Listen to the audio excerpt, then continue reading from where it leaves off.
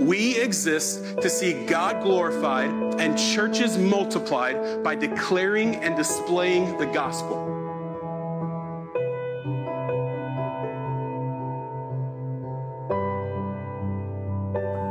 Romans chapter 4, verses 1 through 12.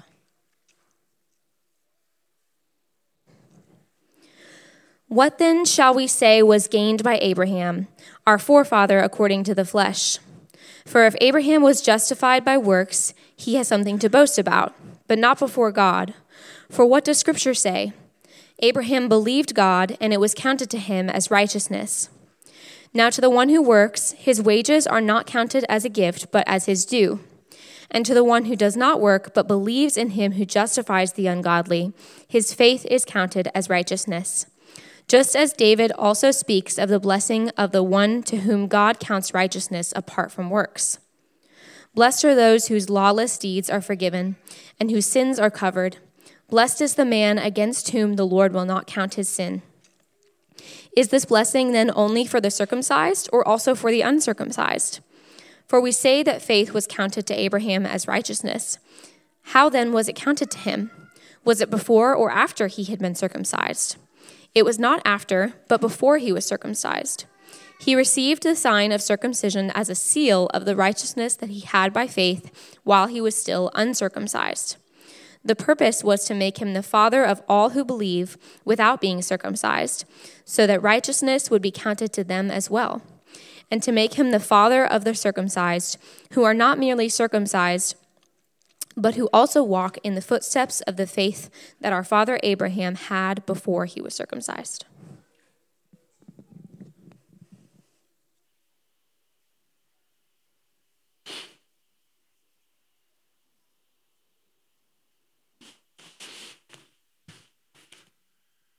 Good morning. How are you? Good.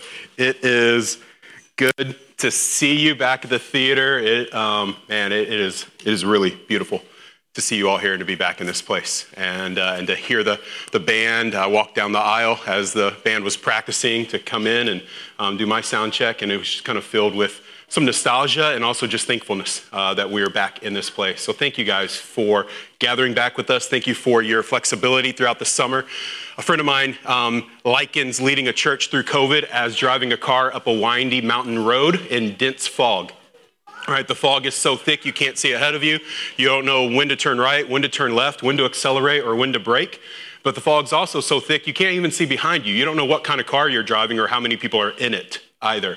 And that's kind of what it's like to lead a church through this. We don't even really know what we have in a sense and where we're going.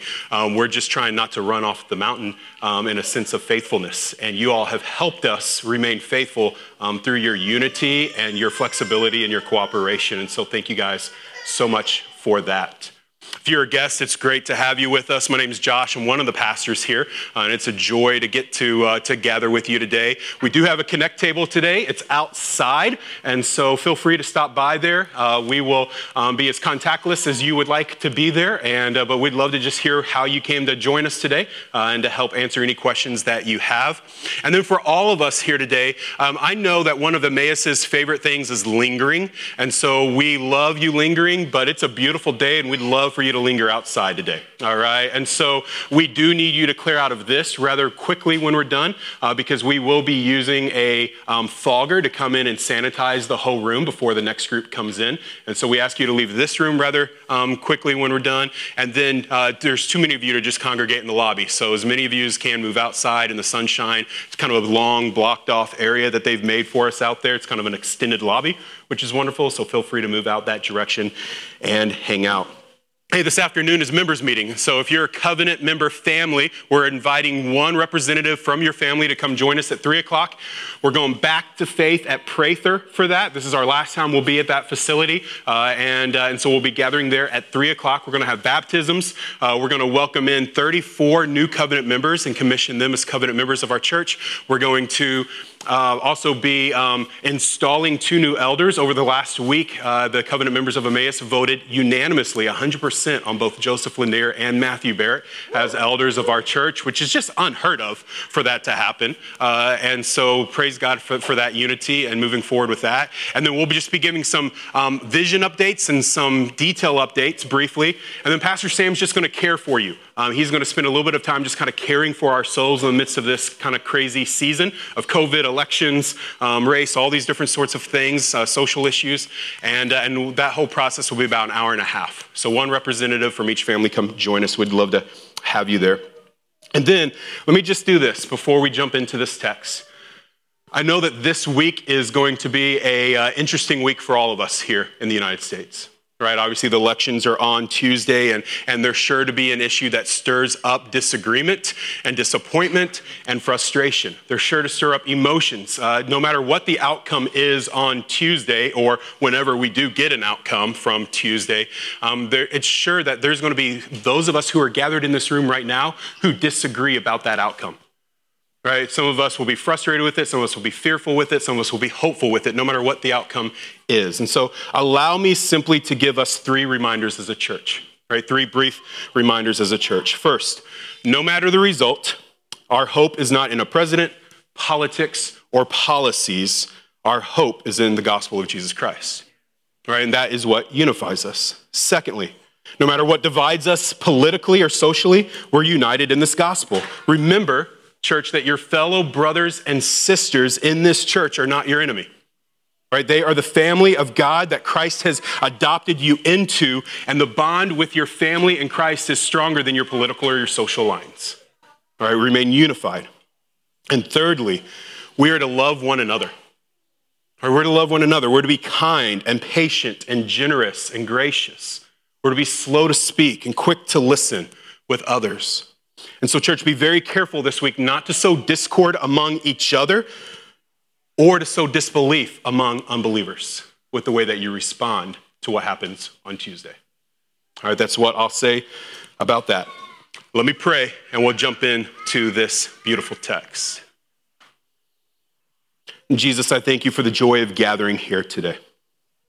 I thank you for the joy of opening up this beautiful passage that you gave to Paul to write down for the church at Rome so that today this church in North Kansas City may read it and learn from it. Spirit, would you preach a better sermon than I have prepared? Would you move upon our hearts, and would you shape us and encourage us and save us and convict us from this text? And would you free us with it? We need to hear from you today. And then, Father, we pray that you'd be with our nation this week. Father, would you be with the church in our nation this week? May the church just miraculously be a light of hope in the midst of this, rather than a voice of anger and outrage. And we pray these things in your name. Amen. Amen. Romans chapter 4, verses 1 through 12, we just read through it. In the last several weeks, we have seen that every person is guilty before God for their sin. Right? Every single person, without partiality, no one is free of guilt before God. There's not a person in the entirety of history that is free from guilt before God for their sin. That includes you and me, young and old in this room, wealthy and poor in this room, male or female, white or black or Hispanic. None of us in this room are without guilt before God for our sin. But likewise, there's none of us in this room, we have seen, that is without the hope of the gospel. That literally any of us who believe in Jesus, who place our faith in Jesus, shall be saved.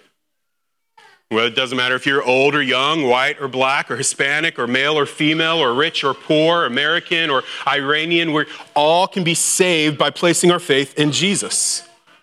And we've seen within this last few weeks that no one is saved by works. Right? No one is saved by effort.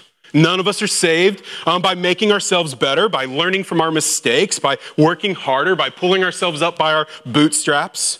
We're all saved by faith alone in Christ alone. Both the circumcised and the uncircumcised, Paul says. Now, at this point in this text, here's the danger that we have, church. The danger that we have is that this, if you're a follower of Jesus, should be understood by us. Right? It should be familiar. It shouldn't be that if we're a follower of Jesus, if we've placed our faith in Jesus, we show up and hear this passage and we're like, oh my goodness, I had no idea. Right? This is the very nature of what it means to place your faith in Jesus, to be saved by faith, not by works. And so the danger for us is it can become so common that it becomes stale. I heard a pastor friend share an illustration a few weeks ago, and it was an illustration that actually was a shared experience that him and I had together. And so I don't feel bad about stealing his illustration since I was part of his illustration. Him and I were part of this leaders collective. We were gathered in North Carolina a few weeks ago. And there, the man who's leading us was hosting us in his house. And he's prides himself on hospitality, and he's a bit of a foodie. And so he actually really loves pairing flavors and foods together. There's one guy in our group who just doesn't believe there's such thing as pairing. It just doesn't even exist. And we're like, what is wrong with your mouth? You're constantly having COVID or something. I'm not sure. So we're sitting on his beautiful deck with the fireplace going out on the deck, and he's brought us our drinks, paired drinks and food, and he brings us the first appetizer. And the first appetizer is this little tray of candied pecans paired with two items that he calls devils on horseback. Right? Devils on horseback. And here's what devils on horseback, I have no idea why that's what he calls it. But devils on horseback is this. It almost ruins the illustration. But devils on horseback is this. It's a pitted date stuffed with blue cheese, wrapped in bacon, and baked until the bacon is cooked. And I see some of your faces. Some of you have faces of surprise. I never thought of that. Some of you have faces of, that is disgusting, I'm about to vomit in my mask, right? Keep your mask up. We'd appreciate that, all right? That's what those are for. Right? Some of you can't believe that because you're just like, you don't like dates. And for you, I'm just like, I don't know what's wrong with you. Right? Dates are God's candy. Right? Some of you don't like that because you don't like blue cheese. And I'm like, okay, I get that. Right? I can throw you that bone. Some of you don't think that sounds good because you don't like bacon, and I'll question every decision you ever make for the rest of your life. But I'm promising you, I'm here to tell you, I'm here to testify on behalf of a devil on horseback that it is the most explosive set of flavors in your mouth you could ever put in there. It is glorious, glorious. It's amazing what it does. Guys, this passage is a lot like a devil on horseback for us. Right? This truth is a lot like a devil on horseback for us. All right, there's some of us who find this idea of salvation by faith alone in Christ alone to be difficult to swallow, even off-putting. Right? It can be off-putting for us because many of us love the idea of earning our favor from God. Even those of us who have put our faith in Christ, there's still something deep-seated within us that has some sort of gag reflex at the idea of us not being able to earn God's favor. And you see it come out with things like when you attempt to, when you believe that the more good you do, the more God is pleased and gives you favor. And when the more you sin, the more God is regretting that he saved you. Or you begin to see this come out in your beliefs in those moments. But I'm here to tell you that the flavor of a gospel that is by grace alone, through faith alone, in Christ alone, is an explosion of taste for your soul. Right? It should explode within you to such a degree that you cannot stop talking about it. You have to convince a theater full of people to eat blue cheese stuffed dates wrapped in bacon. You have to convince people that this gospel is good to the soul. Lord, it's an explosion of flavor. It is rest, and it is peace, and it is warmth, and it is hope, and it is confidence and assurance. It is kindness, and it is acceptance. It is belonging, and it is so good. Some of you have tasted it. Some of you have tasted it, and you're still tasting it today. Right? You've put aside your efforts and those stale, generic, artificial flavors that you once thought were delicious, your works. You've put those aside and you've tasted something better. You've picked up salvation that has been given to you by grace alone, through faith alone, in Christ alone. And when you bit into it, your soul exploded in dance and song and joyfulness and restful bliss. And to this day, you still can taste that beautiful gospel. When we sing of it, you can taste it. Your soul wants to leap in joy of it and go, hey, could I have another round of that? And some of you have tasted it. But as life has drifted, as life has gone on, you've begun to snack on works-based salvation again. You've begun to put pieces of works-based salvation back into your mouth, and you're beginning to lose the remembrance of the taste of the beautiful gospel. Instead, you're settling for stale bread and crackers. You've begun to bite into the lie that you must do more in order to please God more. You must sin less to justify God's forgiveness of you. You must do X, Y, Z to be in right standing with God. And the memory of that grace-filled treat, which comes from faith alone in Christ alone, has begun to fade. I pray that as we journey through Romans, it will remind you of the flavor of the gospel. And for some of us, we've never tasted salvation. We've never had that taste fill our soul. That taste of restfulness in the grace of God that only comes through faith in Jesus. You've lived your entire life on stale bread. Oh, may we come and may we taste true food, rich food, delicious food of the gospel. As Pastor Sam said last week, everyone needs Jesus. And anyone can have Jesus. Everyone needs Jesus and anyone can have Jesus. All you must do is believe. In chapter 4, Paul's going to answer questions that he anticipates being brought up because of what he's explained for us in chapters 1 through 3.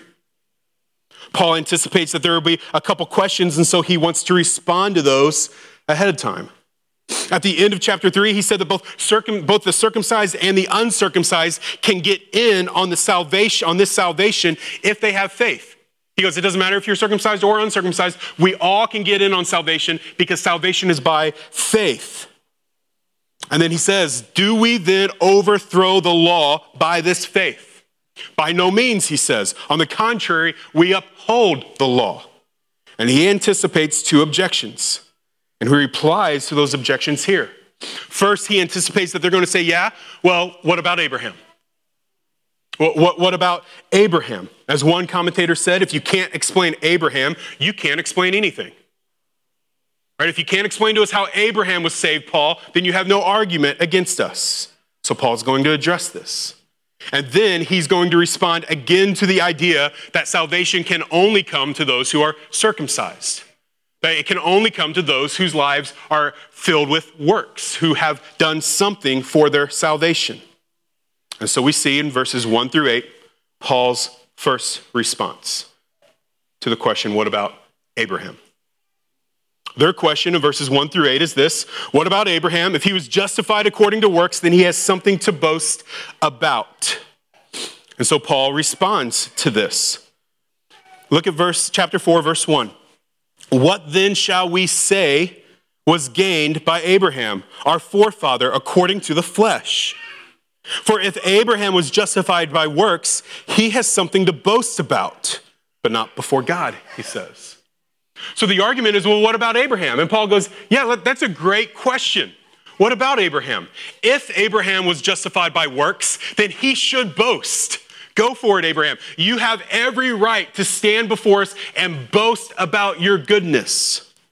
Right? You can stand up in front of others and you can put up your billboard and you can change your social media profile and you can say, me, the person who did enough. Right? I was good enough finally to earn God's favor. But he says, Abraham wasn't, and you aren't.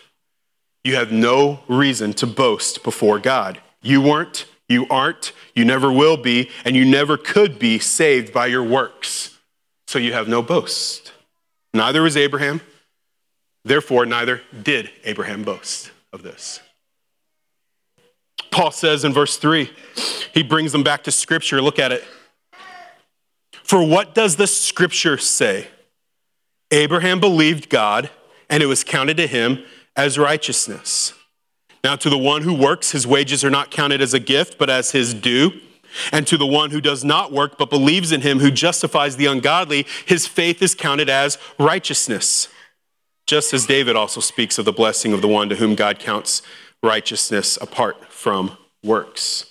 So verse 3, Paul brings their attention back to Scripture, and he brings it back, quoting Genesis 15.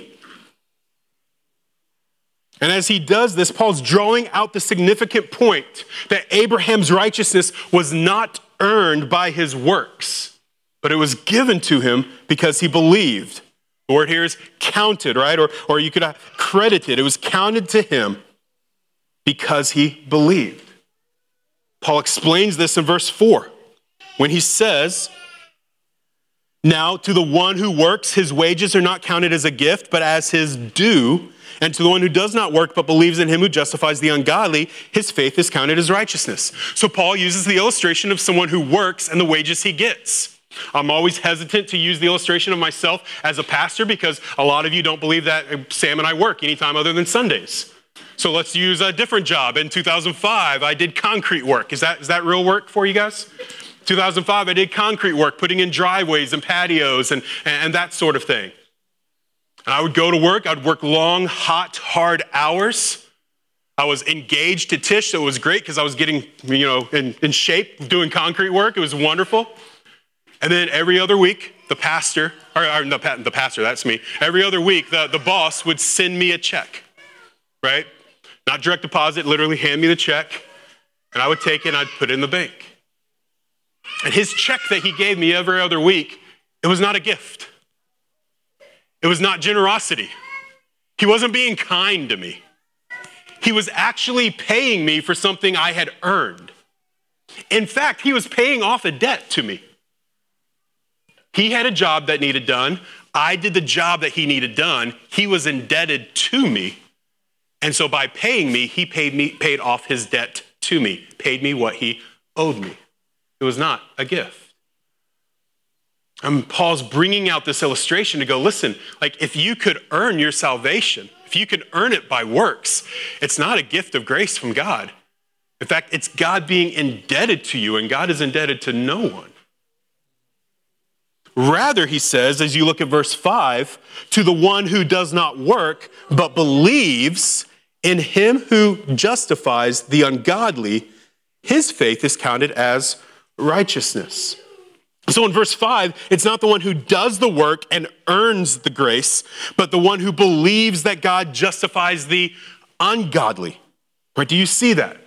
Not work, but believes. And believes what? That God justifies. That he justifies who? The godly? Because that's what the Jews believed. That God would justify the godly. That he would justify the holy. If I'm holy, if I do enough, if I'm circumcised, if I know the law, if I keep the law, I'll be justified. But that's not what Paul says. Paul doesn't say if you believe God justifies the godly. Paul says if you believe that God justifies the ungodly. If you believe that God justifies the ungodly, those who aren't holy, those who can't obey, those who don't have it all together, those who are broken, who are sinful, who have nothing to offer. As we sung about a moment ago, those who it seems like every help is simply wasted upon them. Those who can't string together multiple days of obedience. Those who doubt. Those who are riddled by fear. Those who are filled with lust. Those who are, us. God justifies the ungodly, you and me. He justified them and counts their faith as righteousness, and he justifies us and counts our faith in Jesus as our righteousness. We are the ungodly who have been counted as righteous. And Paul then uses David as an example of this in verses 6 through 8. Just as David also speaks of the blessing of the one whom God counts righteousness apart from works, blessed are those whose lawless deeds are forgiven and whose sins are covered. Blessed is the man against whom the Lord will not count his sins. And notice what Paul points out before he actually quotes David. He says what David is doing is David is speaking of the blessing towards the one whom God counts righteous apart from works. And so apart from works, blessed are those whose lawless deeds are forgiven. Apart from works, blessed are those whose sins are covered. Apart from works, blessed is the man against whom the Lord will not count his sin. Works have nothing to do with this blessedness towards this person. It is by faith that God justifies the ungodly. For us, we look at it as by faith that we look to Jesus as the one by whom he justifies the ungodly. One commentator explained what Paul is saying is this: David was not a man who had his good works laid to his account, but a man who does not have his bad works laid to his account. Not a man who has his good works laid to his account, but a man who does not have his bad works laid to his account. And Christian, this is not just David's story, it's our story. It's your story. You are not a child of God's because he has laid your good works on the table of payment and credited them to your account. Quite the contrary, you're a child of God's because he has looked at a table full to overflowing of your bad works, and he has taken his hand and he's flung them off the table not to look at them. And then because they have to be dealt with, he's taken his son, Jesus Christ, and he's laid him on the table and spilt his blood in your stead, accepting all of his good works on behalf of you and punishing him for all of your bad works. This is how we are saved. This is the flavor of the gospel that we taste. That God has flung every bad work you've done to the floor and placed his son on the table and bled him out on your behalf. Those of us who yelled at our wife this week, he says, come in faith. To those of us who lost our temper with our child this week, he says, come in faith. To those who doubted this week, come in faith. To those of us in this room who have lied this week, he says, come in faith. To those who have stolen this week, come in faith. To those who have looked at porn this week, come in faith. To those who have tried to be good enough this week, come in faith. To those full of pride in your discipline, come in faith. To those who are ungodly, come in faith. And your faith will be counted as righteousness. How kind is that? How merciful, how good, how flavorful. Response number 2, verses 9 through 12. Paul then answers the question he expects them to bring next. Yeah, that's great, but what about circumcision? Is circumcision not needed for salvation? And Paul will address this. Verse 9. Is this blessing then only for the circumcised or also for the uncircumcised? For we say that faith was counted to Abraham as righteousness. How then was it counted to him? Was it before or after he had been circumcised? It was not after, but before he was circumcised. He received the sign of circumcision as a seal of the righteousness that he had by faith while he was still uncircumcised. The purpose was to make him the father of all who believed without being circumcised, so that righteousness would be counted to them as well, and to make him the father of the circumcised, who are not only circumcised, not merely circumcised, but who also walk in the footsteps of the faith that our father Abraham had before he was circumcised. So Paul says, well, let's consider Abraham's righteousness and his circumcision. And he says, was Abraham considered righteous by faith before he was circumcised or after he was circumcised? And his answer is, well, after. And you see this in the Genesis account. In Genesis 15, Abraham believes and it is counted to him as righteous. In Genesis 17, Abraham was circumcised. It was a difference of 14 years. 14 years passed between his faith, which was counted as righteousness, and his circumcision. So what's the point that Paul's making?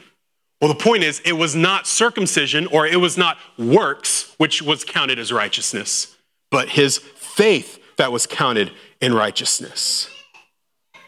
What then is the point of the circumcision? Okay, so if that's true, then why be circumcised? Why go through that if he was actually justified by faith, if he was considered righteous by faith 14 years before? And Paul will explain that it was a sign testifying that Abraham had the seal of righteousness through his faith. So he was considered righteous by faith, and then he received circumcision as a sign that he had been considered righteous by faith. Perhaps some of you who have been in the church a while or have a little bell going off in your head and like, that sounds a lot like baptism, and in a way it is a lot like baptism. Let me take a side for a moment and just explain briefly the difference and the similarity. I'll quote Pastor Sam for this. I asked him about this week. And he simply said, circumcision is a sign and seal of the old covenant, marking off that this person belongs to this covenant community and officially swearing them in. Right? Circumcision was a seal, a sign and a seal of the old covenant, marking off that person belonging to the covenant community and officially swearing them in. Likewise, baptism is a sign and seal of the new covenant. Right, a sign and seal of the new covenant. In the same way, it's a sign that it symbolizes identification with Christ, and it is a seal that it is an official church declaration. Right? Is the church going, yep, they're in. Right, they're in. And so it's similar to this. But to Paul's point, his point here is simply that circumcision is not what saved Abraham. It is not what declared him as righteous. His point is that circumcision isn't what made Abraham righteous. Rather, it was a sign that he had been made righteous. Just as circumcision did not make New Testament Christians that he was writing to in Rome righteous. Rather, it was a sign for some. Their faith in Jesus had made them righteous.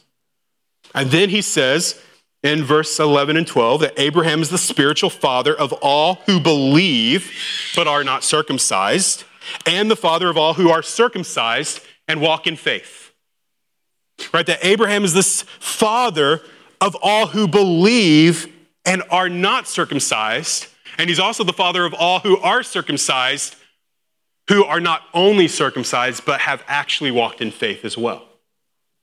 So he goes, listen, here's the unifier for Abraham with us.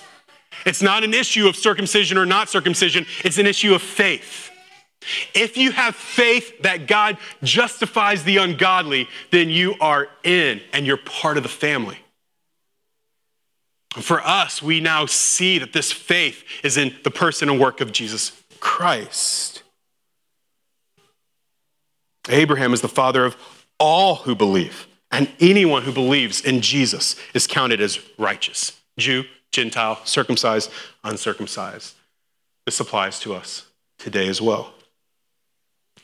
Now, the context I want you to remember that Paul's writing to in Rome is a church that has been growingly disunified over racial and ethnic issues, especially between Jews and Gentiles on the issue of circumcision. And Paul is seeking to unify this church with the gospel. This is what unifies us, the gospel. And he's seeking to do so that, one, that church may be unified around the gospel, but two, so that church may send him with the gospel on beyond that church to Spain. He wants to take the gospel to the people who have never heard the gospel before. He wants the church unified, and he wants the gospel to go forth to those who have not heard. So, Emmaus, this is what we do here every week. This is why we preach the gospel the way that we do every week. We preach the gospel every week from the text, doing our very best to be faithful to the gospel message from each and every passage that we look at in this. We preach the gospel in this room because we believe that there are people who gather with us in this room every single week who have not truly believed in Jesus. There are people who gather with us every week who still put their hope and their faith in their works. They've not trusted Jesus. They've not relied on faith alone for their salvation. And so we preach the gospel every week because we believe everyone needs Jesus. And we truly believe anyone can have Jesus. They simply must believe. And we preach the gospel in this room every week because we believe that the gospel should be the glue that unites us as a church. when pandemics and racial riots and social issues and political elections and personal preferences and sinful hurts and personal wounds seek to pull at the seams of our church and unravel the thread that holds us together, we come back again and again to the gospel weekly and we say, no, that will not divide this church. That will not isolate me from my brothers or sisters. We are one in Christ through faith. And we preach the gospel in this room every week because we truly believe that the gospel is for all peoples, white, black, American, Iranian, Asian, rich, poor, young, old, educated, illiterate. We want to see the gospel go to all peoples. So we want to see you as a church embrace the gospel for yourself personally because we believe it is the flavor to your soul that will ignite a worship and a love and a righteousness before the Lord. We want to see you embrace the gospel because we believe it is what will unify us together as a people. And we want to see you embrace the gospel because we truly believe all peoples across all of the globe can believe and find righteousness. And so we want the gospel to go forth from a group of people who have tasted and know the goodness of the gospel. It's why we preach the gospel every week here. So in closing, unbeliever, I long for you to taste the gospel. I long for you to taste and see that the Lord is good. He is an explosion of flavor for your soul. And you don't have to do anything to earn it. You just have to believe. Would you believe in Jesus today? Believe he's the Son of God. Believe he came to redeem the ungodly. Believe that you are the ungodly. Believe that he paid for your sins through his death, burial, and resurrection. And believe that he saves today and find life, unbeliever. I wish that I could shove that blue cheese stuffed bacon wrapped date into your mouth and make you taste it. But I can't. You have to do that on your own. And I wish that I could shove Christ into your soul. But I can't. You have to believe. Would you believe? To the believer, 3 brief questions for you. Number 1, do you still taste the gospel? Do you still taste its goodness? Do you still taste how good salvation by grace alone, through faith alone, in Christ alone sits on the tongue? Do you still remember what it's like to your soul, or has it begun to fade? Perhaps, Christian, you simply need to spend some time remembering the taste of the gospel. What you listen to and what you read and how you pray and the confessions that you give and the conversations that you interact with this week, maybe you just need to take some time to actually just have simple, pure, grace-filled gospel conversations. Just remember how good he is. Question number 2. How is this delicious gospel affecting the way that you interact with other believers? Right? If you believe that the gospel is for all who believe, then how is that being fleshed out in your life this week? Right? If it's truly what unites us across all of our differences, then how are you interacting with one another this week? How will you interact with those who have different political and social stances than you this week? How will you interact with those who are different ethnically than you this week? How are you pursuing unity with your fellow covenant members this week? How is this reality affecting your social media posts and your family dynamics this week? How does it affect your response to the one who has offended you? It's one thing to believe that the gospel is for all who believe, and it's another thing for us to allow that to shape a humble, gentle, and loving approach for other believers. May the gospel not just taste good to us personally, but may it make our relationships taste good to others as we respond with gospel flavor to other people. And question number 3, how is the beautiful truth of the gospel affecting the way that you engage unbelievers this week? Question 1, have you tasted it? Do you still taste it? Question 2, how is it affecting the way you respond to believers this week? And question 3, how is it affecting the way that you respond to unbelievers? If everyone needs Jesus and anyone can have Jesus, then what are you doing to share Jesus? Again, this is not an issue of justification. You're saved by faith alone in Christ alone, but it's an overflow of justification. Once you've tasted the devil on horseback, you feel compelled to convince others to try the devil on horseback. Right? And it's the same with the gospel. If you're saved by faith in Jesus, then anyone can be saved by faith in Jesus. And all you need to be saved by faith in Jesus is to hear about Jesus and believe. Then who are we telling about Jesus? Right? Neighbor, coworker, your children. These are accessible to us this week. We can all engage in this. But then remember, Paul's also wanting them to send him on to those who have never heard the gospel. And not all of us will be ones who go to those who have never heard the gospel, to other cities and nations and peoples to share the gospel. But the Lord has been incredibly gracious to us here at Emmaus to give us a plethora of people who are going. And Darian just returned from North Africa. Mariella is in South Asia. The Neidigs head to Southeast Asia in late winter. The Swadleys are in the process of being sent overseas in 2021. The Deroshis annually take the gospel to East Africa to train pastors and leaders there. We have teams that go to northern Italy to train pastors, encourage the church, and minister to those in trafficking. We've sent pastors to Seattle and Rhode Island and South St. Louis and St. Clair, Missouri and Waco, Texas. We have sent church planting residents to New Mexico and to downtown Kansas City. And we even have a group of families in our church who are now prayerfully considering what it looks like to plant a church in another part of Kansas City. God has blessed us with people to go. And perhaps you're one of them. Perhaps the gospel ignites within you a desire to go, leave where you're at, be a part of taking the gospel to another people. But even if that's not you, we all have a place in the giving and the praying for this.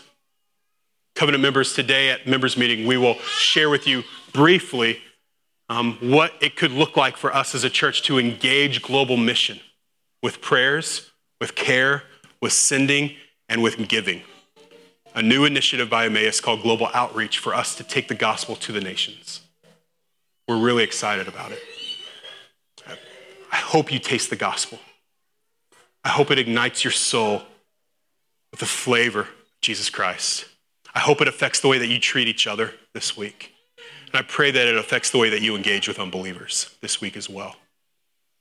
There's nothing, there is no flavor that is sweeter, more delicate, more delicious than the gospel of Jesus Christ.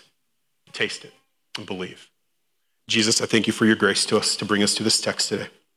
Would you let it set upon our hearts? We pray these things in your name. Amen. Thank you for watching this Emmaus KC podcast. More information about Emmaus KC can be found available online at www.emmauskc.com.